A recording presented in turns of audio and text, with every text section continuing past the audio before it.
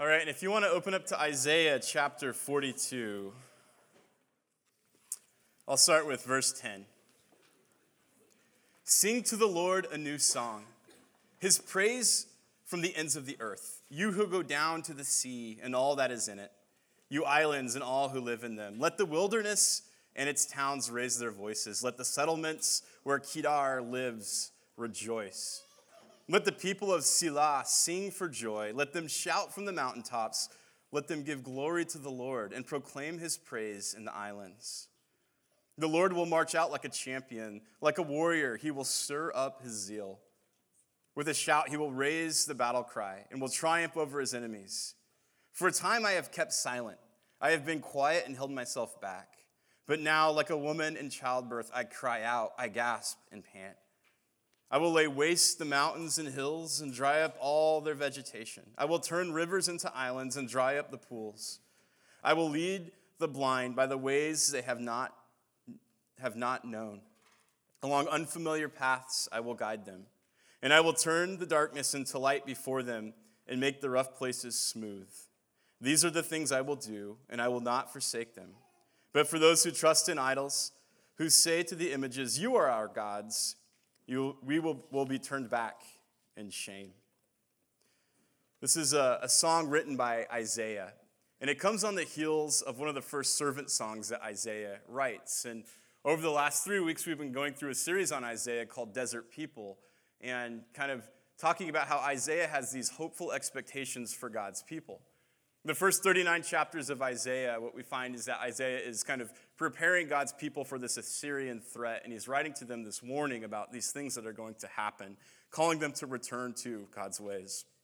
Chapter 40 seems to kind of turn a corner, and it takes place many years later, and it's no longer the Assyrian threat, but it's them returning from another threat, the Babylonians, and they're returning from captivity and coming back to their home, and from Isaiah 40 to 66, what we find are these hopeful expectations where Isaiah is saying that we have a future together.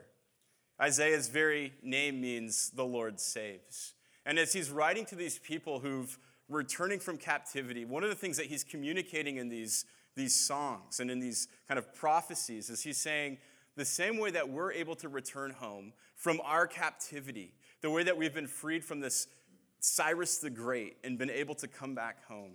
This is just a foretaste of what God is doing in this world and what God is going to do through his Messiah. And he starts to talk about this person called the servant that is going to come into the world. And we understand that as Jesus, as the Christ that would come into the world to bring about true freedom, true life, life eternal, truly returning home to being with our God. And Isaiah is saying there are these hopeful expectations of what God is doing for his people in each and every time period. What was true for the people in that day is also true for us, that God is doing a work through our community. This is going somewhere. There's these hopeful expectations that God is moving through us, bringing about healing, salvation, and restoration for the world. Isaiah, as he's writing, a couple of things he wants the people to know is that he wants us to live a life that outlasts our earthly expiration date. To live a life with eternity, the perspective of eternity. What we're a part of is a kingdom that is eternal. It's a local expression here, but there's something historic and global and eternal about what we are doing as God's people and his church. Isaiah wants us to know more about God and more about ourselves than ever before. So these are words where he is saying, this is who God is, this is what his character is like, and this is what humanity is, and this is what we're like. And as we interact with God, we become more and more the kind of people God wants us to be. He molds us and he shapes us to be a certain kind of people. So for the last 3 weeks, we've been talking about this idea of desert people, because the people of God return to this place that's a desert, and they're trying to just start life again in a place where life doesn't grow. The first servant song we looked at had this theme of that God is up to something new. There's something new that is taking place, a new work that is happening. Do you perceive it? Are you in tune with it? Do you realize that life with God, there's endless possibilities. There's mercies that are new every morning. And with this newness, God does something new in a desolate place where life can't exist. And so this happens inside of the souls of people when we feel dead inside, when we feel like we have maybe lost everything. Things have just come to an end. And all of a sudden, there's this new life that bursts forth in us. And the same thing that happens with the church community. In a place where it's hard to do church, it's hard to start a church, it's hard to get a church going, God is doing something new here among us. In the second week, we looked at how God not only does something new, but he does it in a place where life can't happen. He makes a way in the desert, a way in the wasteland. And when it happens, people can say, it's only because God did it. And we see these miracles where God breathes life into communities and people. And it brings him the glory, and people come to know who he is through his works that we participate in.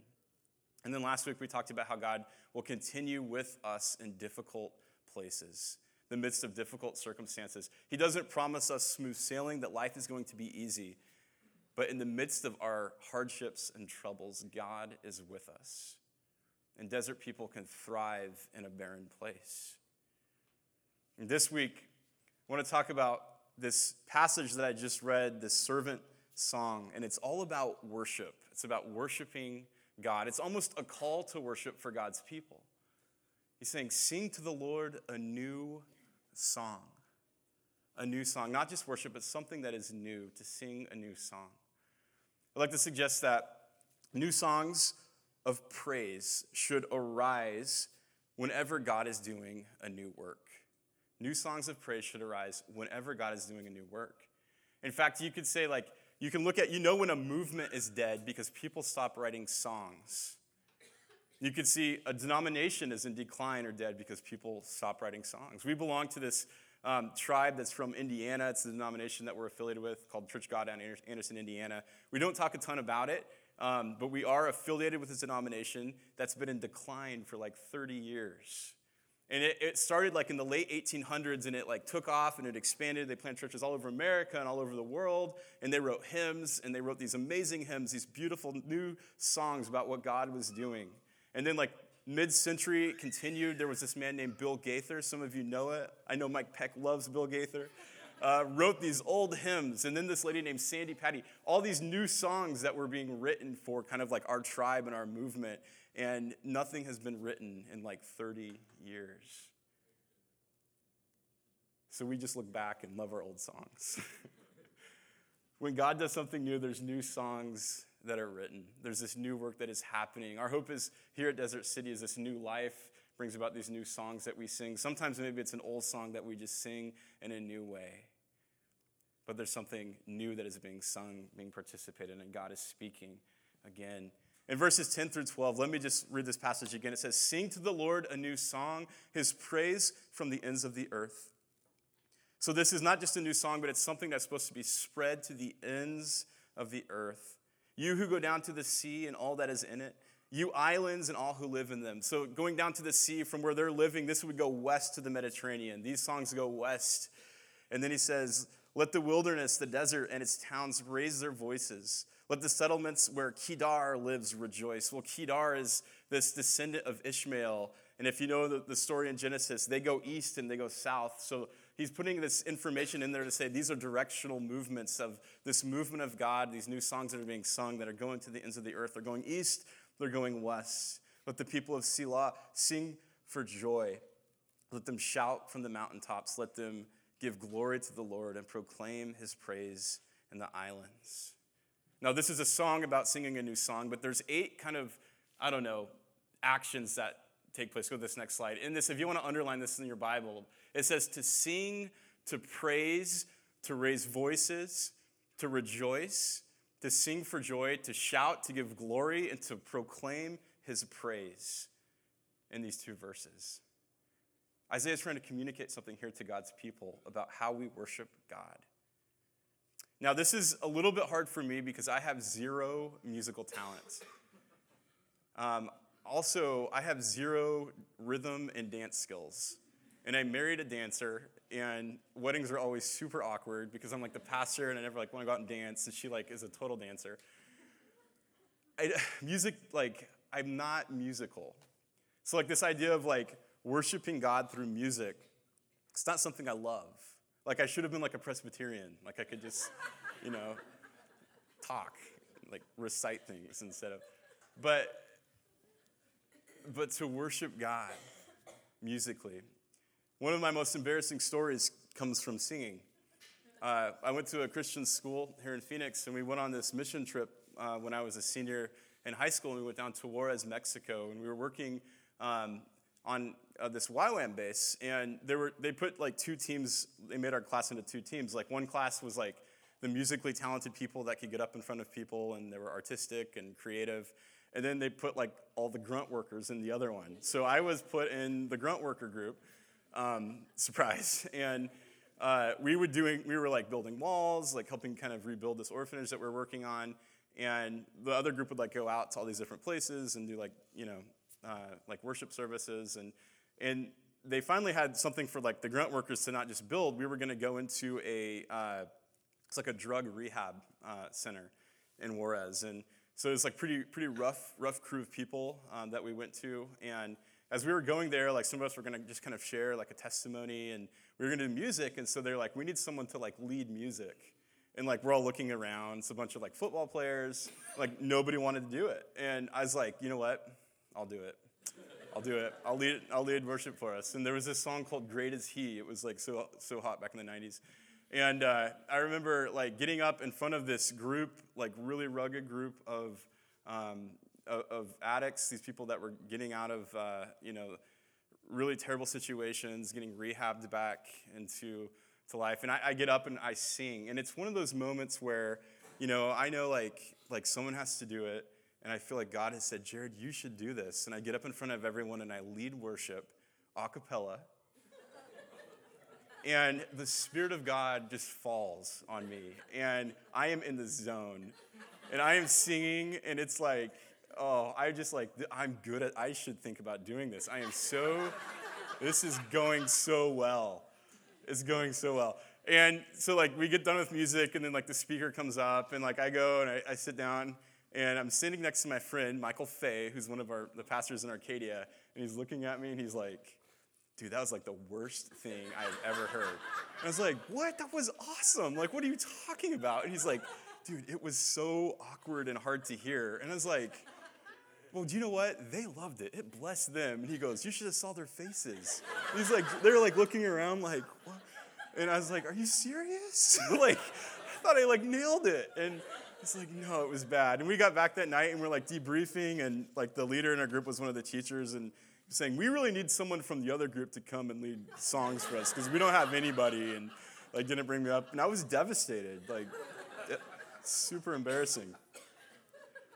Singing for me is always a challenge. I love music. I just have you don't want to stand next to me in worship because it's just not a pretty sound. It's not a joyful noise. And I read passages like this, and I'm like worshiping God with a shout of praise, of singing to him, and that's just not me. Now, worship is something that we're called to. We're created to worship God. And we know that worship is more than just music. And you have like Romans 12, where Paul's writing, and he says that we should offer our bodies as living sacrifices, as our spiritual act of worship. We worship God with more than just music. How we live our lives, how we work, what we contribute to, the way that we just give of ourselves, our devotion is all worship. But there's something about worshiping God with music, and there's something that Isaiah is calling his people to here that I think is just absolutely essential. When a church gathers on a Sunday morning, or when anytime we gather in public to sing and declare who God is, something powerful happens. And Isaiah is saying to his people, do this. Sing to the Lord a new song. Proclaim, praise, lift your voices. First thing I've come to realize in worship, even though I'm not good at it and can't lead it, here's what happens. Worship redirects our hope to eternity. It redirects our hope to eternity. And here's what I mean by that. It fixes our eyes on something else. And our troubles, when we come into an environment of worship with God, all the things that we carry, all the troubles, all the burdens tend to just melt away. They just go away. We fix our eyes on eternal hope. Something inside of us is released. We find a true freedom in worship. And I've noticed this in times in my life where I've gone through things that are super painful, super confusing, very frustrating. I come into just a worship environment, and all of a sudden it's like those things start to melt as we're in the presence of our Creator. And we fix our eyes on something above ourselves. It doesn't mean the things that we're going through are easy in any way, but we fix our eyes on something else. These light and momentary troubles, we see there's glory coming with eternity. I think the best way I could describe it is to use a sports analogy. Football season's about to start. I love going to Cardinals games. If anyone has tickets, just throwing it out there. I have a friend that has tickets on the 50-yard line, like in the first row, and I've gotten to go before. And it is quite the experience when you're sitting that close to a football game. You can hear Larry Fitzgerald talking. At that point, you could hear Bruce Arians saying all sorts of bad things to people, curse words, that kind of thing. Like you're in the game. And what you see is when you're that close to the field, the players are massive and the field feels very small. And you're watching everything unfold, and it's happening so fast that you can't really tell what's going on. You can feel the energy of it. You can feel the intensity. But it's kind of hard to watch the game. Before you know it, a receiver breaks out and catches a pass down the field, and you're like, what just happened? And you're looking up on the big screen to try to see it. You're in the thick of it, and it's super fun, but it's hard to watch the game. But if you go to a Cardinals game and you sit up in the upper deck, and you look down at the field, what you'll find is that the field seems massive, and the players seem really small. And all of a sudden, you're able to see formations. You're able to see how the defense is lining up, what kind of defense they're in. You see the plays that the offense is running, the routes that the receivers are running, the offensive lineman schemes for the run game. All of it starts to make sense. There's perspective where you're like, oh, here's what's happening. I can actually watch and observe. I've been removed, and I have this different perspective. And I feel like in some sort of way, when we come together and we worship, when we have this environment of fixing our eyes on God, there's this corporate worship experience. And we're living life, and we're in the thick of it, and we can feel the intensity of life. All of a sudden, we're almost brought up to this upper level where we can see perspective. Our hope is in things eternal, and because of eternity, all of the things that we're going through in this present moment start to make a little bit more sense. There's a plan here. There is a story that's unfolding. This isn't the end of the story. There's things I'm seeing that are happening now down the line because we have this God who is eternal and sovereign that our eyes are fixed on. And this is something that happens in worship. When we come to worship, our troubles melt away. It doesn't mean that they're easy, but we let them melt like wax. We redirect our hope on eternity, on our eternal God. Second thing is that worship reforms our desires to the one worthy object. It reforms our desires, the things that we long for, the things that we feel like we need, to the one worthy object. And here's the thing about worship. Everybody worships something.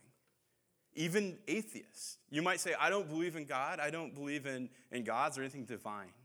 Yet an atheist still worships something. There is something, many things that we give our hearts to, our desires to, our resources to, our devotions to. We worship all sorts of things. And what we find is the more you worship something, the more you give time to it, the more that you give resources to something. If it's not the right object, the eternal object, if it's not God, what you're going to do is being left discouraged and disappointed. Idols always promise and underdeliver. This is what it's like to be a Phoenix Suns fan. Super discouraging. All sorts of hope. It never delivers. And you buy tickets, you buy but the same thing happens. We all have things that we worship and we give our lives to. But when we come to a place like this and we reform our desires to the one true thing that deserves our worship, that actually allows us to be content in this life, to let us experience things that are eternal. God reforms our desires. There's all sorts of unintended consequences when we worship after things of this world. We might say, I want to, I'm not intentionally doing this. I'm creating idols out of things like my self-image. And the more that we pour into that, the more we find that we become vain. Or maybe it's my own, net worth or my wealth, and we pour into it and we put it in front of relationships, and before we know it, we're greedy. Maybe it's there's all sorts of things that we give ourselves to that have unintended consequences, and the promise is never what it delivers, and it ends up leading us astray to some other place. The other thing that we find is that because of our idols, because we have all these desires that we chase after, I think that's what creates so much pain in our world. When you see people fighting and having conflicts over different things, you can usually trace it back to the idols, whether it's idols of a culture, the idols of a person. We pursue these things, we give our lives to them, and then they never deliver. But when we come to a place like this and we gather and we sing these praises to God and we declare who he is, it reforms our desires to the one true thing that can meet our desires, God. I love it that Charles Spurgeon said this, and it comes to these desires. He says, nothing teaches us about the preciousness of our Creator as much as when we learn the emptiness of everything else. We just live with this longing. We live with this feeling that we are not right. There's something more that we need. And then we come to a place of worship, and we sit in the presence of our Creator, of God. And those desires are reformed to the one thing that can meet our desires. And the third thing is that worship, it recalibrates our hearts for God's purposes. So it redirects our eyes, our hopes, it reforms the things that we long for, but then it recalibrates something inside of us for the one true thing, the one true purpose of why we were created. Worship recalibrates our hearts for God's purposes. James Smith wrote a book on worship, and it says, you are what you love. And here's what tends to happen. When we love something, it forms us. Our devotion, our habits, everything that we pursue, it forms us to be its own, kind of in its own image. But when we come to God and we love God and we give him our worship, he recalibrates us to be more like him. James Smith says this in his book. He says, worship works from the top down. You might say, in worship, we don't just come to show God our devotion and give him our praise. We are called to worship because in this encounter, God remakes and molds us top down. Worship is the arena in which God recalibrates our hearts, reforms our desires, and rehabituates our loves. Worship isn't just something we do. It is where God does something to us. Worship is the heart of discipleship because it is the gymnasium in which God retrains our hearts. Coming together in worship is absolutely important. We worship God because he deserves it. We come to him and we bring him glory. We declare who he is. But it's in those moments of worship that we truly connect with God. And he meets us here and does work on us as well, redirecting our hope to him, reforming our desires, recalibrating our heart for his purposes in this world. I was in Lebanon, in Beirut, back in 2011. And if you've ever been to Beirut, you'll find it's a beautiful city. It's also a city that's been just destroyed by warfare. Back when I was a child, some of you know, like the civil war that was happening in Lebanon that just destroyed Beirut.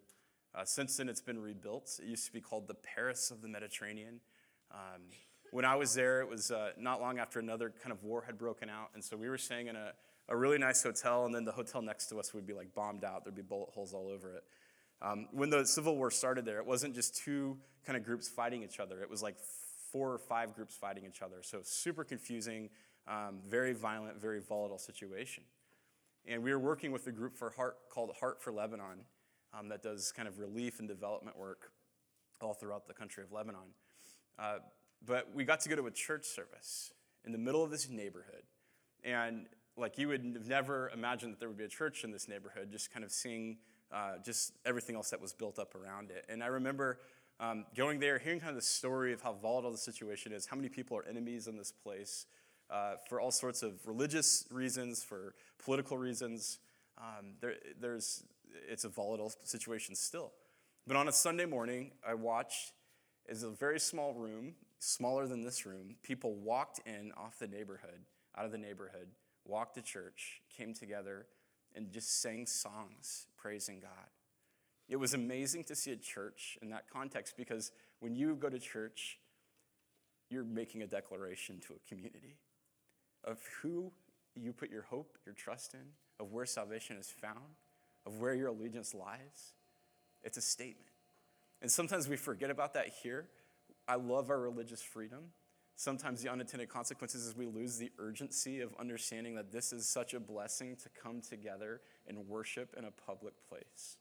And I remember seeing that church in Lebanon worship, and I thought, this is so formative for their lives spiritually. What they do here on Sunday matters, and it lets the whole neighborhood know who God is. They declare this gospel message of who Jesus is, what he's doing in this world. And it just completely shifted my focus of thinking, like, how much do we take this for granted? How much do we take it for granted, just gathering and worshiping? We just do it so often without an urgency. So often we just do it as another thing that we check off. But there's something so powerful that happens when churches gather. We're a local expression of a church. There's churches throughout our city. But something is shaken loose in a community when a church gathers for worship. Today we're going to end our time with worship. We usually end our time with communion, but today we're not going to do that. We're just going to spend some time singing. So Tim and the band are going to come back up. And my hope is that these words from Isaiah, this call to worship, is that we would come to God today as a community of people, a church, a congregation, and sing to him. That these words would be our prayer, and that in the midst of that, we would just redirect our hope with whatever we're feeling right now, the weight of the world that we're in the thick of it, the pain that we're feeling, tension, stress. We would just say, let us turn our eyes to Jesus. Let us focus on him in these moments. The things that we feel anxious about, let's just lay those at God's feet right now. Let us have God just reform our desires, that we would desire him, that he would meet our needs. All the things that we chase after that leave us exhausted, we would come to him and say, Lord, just meet our needs today. And that he would recalibrate our hearts as individuals and as a community for his purposes in this world. Let me pray. Lord, we're so thankful for your love for us. We're thankful for your word, how you speak to us, how you call us home. You remind us of who we are. You form us. Today, Lord, we come before you. We turn our eyes to you.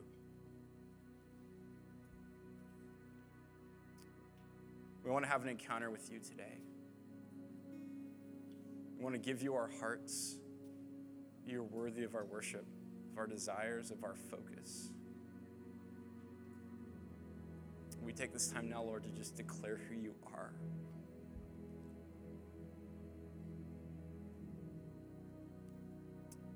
You make things grow in desert places. You work in miraculous ways. You stick with us in the midst of challenging circumstances. And we just want to come before you today, Lord, and say thank you. You are good.